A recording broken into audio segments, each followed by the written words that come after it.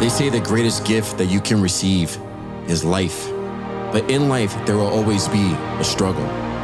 No one on earth can hide from the struggle. That struggle can be dark and lonely at times, and it may feel that we can't see the light. But we were not put on this earth to struggle. We were put on this earth to be the light and show the light. Today, we call this fight from the struggle to the light, the grind. And in any struggle, you need the tools and strategies to win. That's what the Daily Grind podcast is all about. It's about equipping yourself with the tools and strategies from others just like you that fought that fight and were victorious in their grind. So listen up. You might hear that golden tool or strategy that's going to help you in your daily grind to be that light.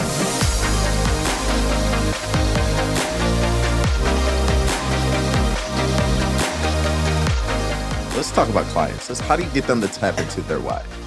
Well, most people come to me really wanting to have a breakthrough in terms of how they relate. They want more love and connection. They know that more is available. They don't know how to get there. And a lot of times, people are going from good to great. I do work with people whose relationships are on the brink of divorce and separation. That does happen. And sometimes the best course of action is to separate, and I help them through that process. But a lot of people are coming because they're growth-oriented already. And like me, they're like, my business is on fire. Like, I'm doing great in my life. Why is my relationship flat? Like, I don't know how to have it all at the same time. So their why might be as simple as wanting to live a fulfilled life in all areas of their life. Their why might be, as mine was, after my marriage ended, I found that I was deeply hungry for a depth of love and connection that I hadn't reached before.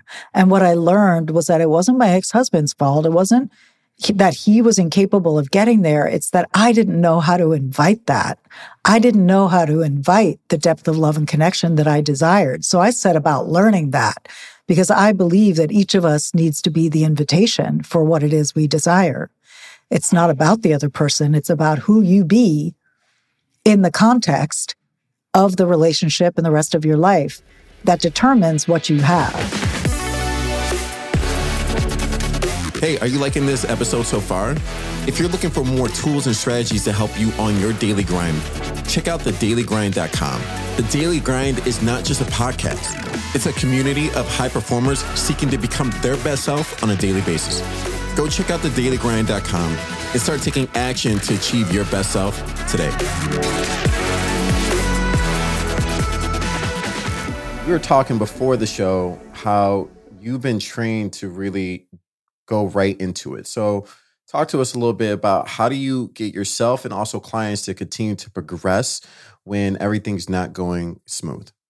I'm an emergency room doctor, right? So I work in this super high stress environment where I have no control over my volume, my clientele, when they come, how they come, like literally like zero control, and I work in a trauma center. So, I've had people who've been shot and they're in the back of a car and someone just pulls up to the ambulance bay, not in an ambulance, nothing's been established.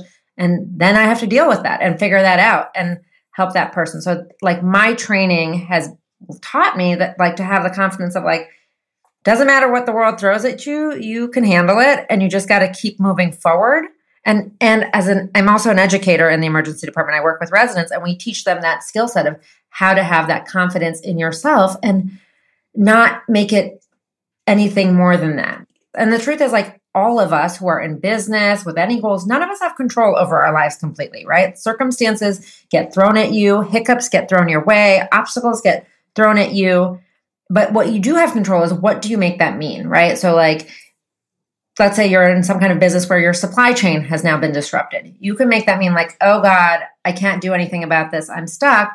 Or you can make that mean okay, I got to figure something out. I got to either change my launch date, or I need to figure out a different supply chain, or I got to give a different product. It's all you get to decide what you want to make it mean. But in the emergency room, what we make it mean is something's here. I'm going to figure it out. And you can have that thought of I am able to figure anything out is available to all of us. Like that belief is available to all of us. And it doesn't mean that it all goes smoothly. It doesn't mean that you always like know 100% what the answer is, but it means that you are always searching for the answer. You are searching for a solution as opposed to giving up. And I think that's where people, that's what differentiates folks who kind of deliver on their goals and their dreams, is that they don't give up when the failures happen, when the obstacles come across.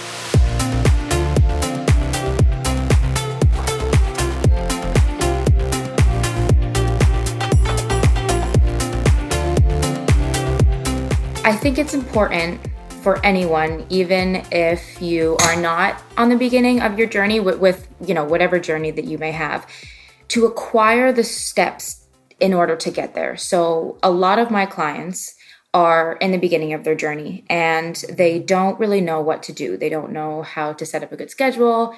They don't know the correct mindset. They don't know how to weight lift or certain movement patterns, right? So being able to acquire those aspects before they actually go ahead and execute them is crucial, because I think a lot of people and a lot of the clients and even athletes that I have, right, have tried their journey over and over and over again.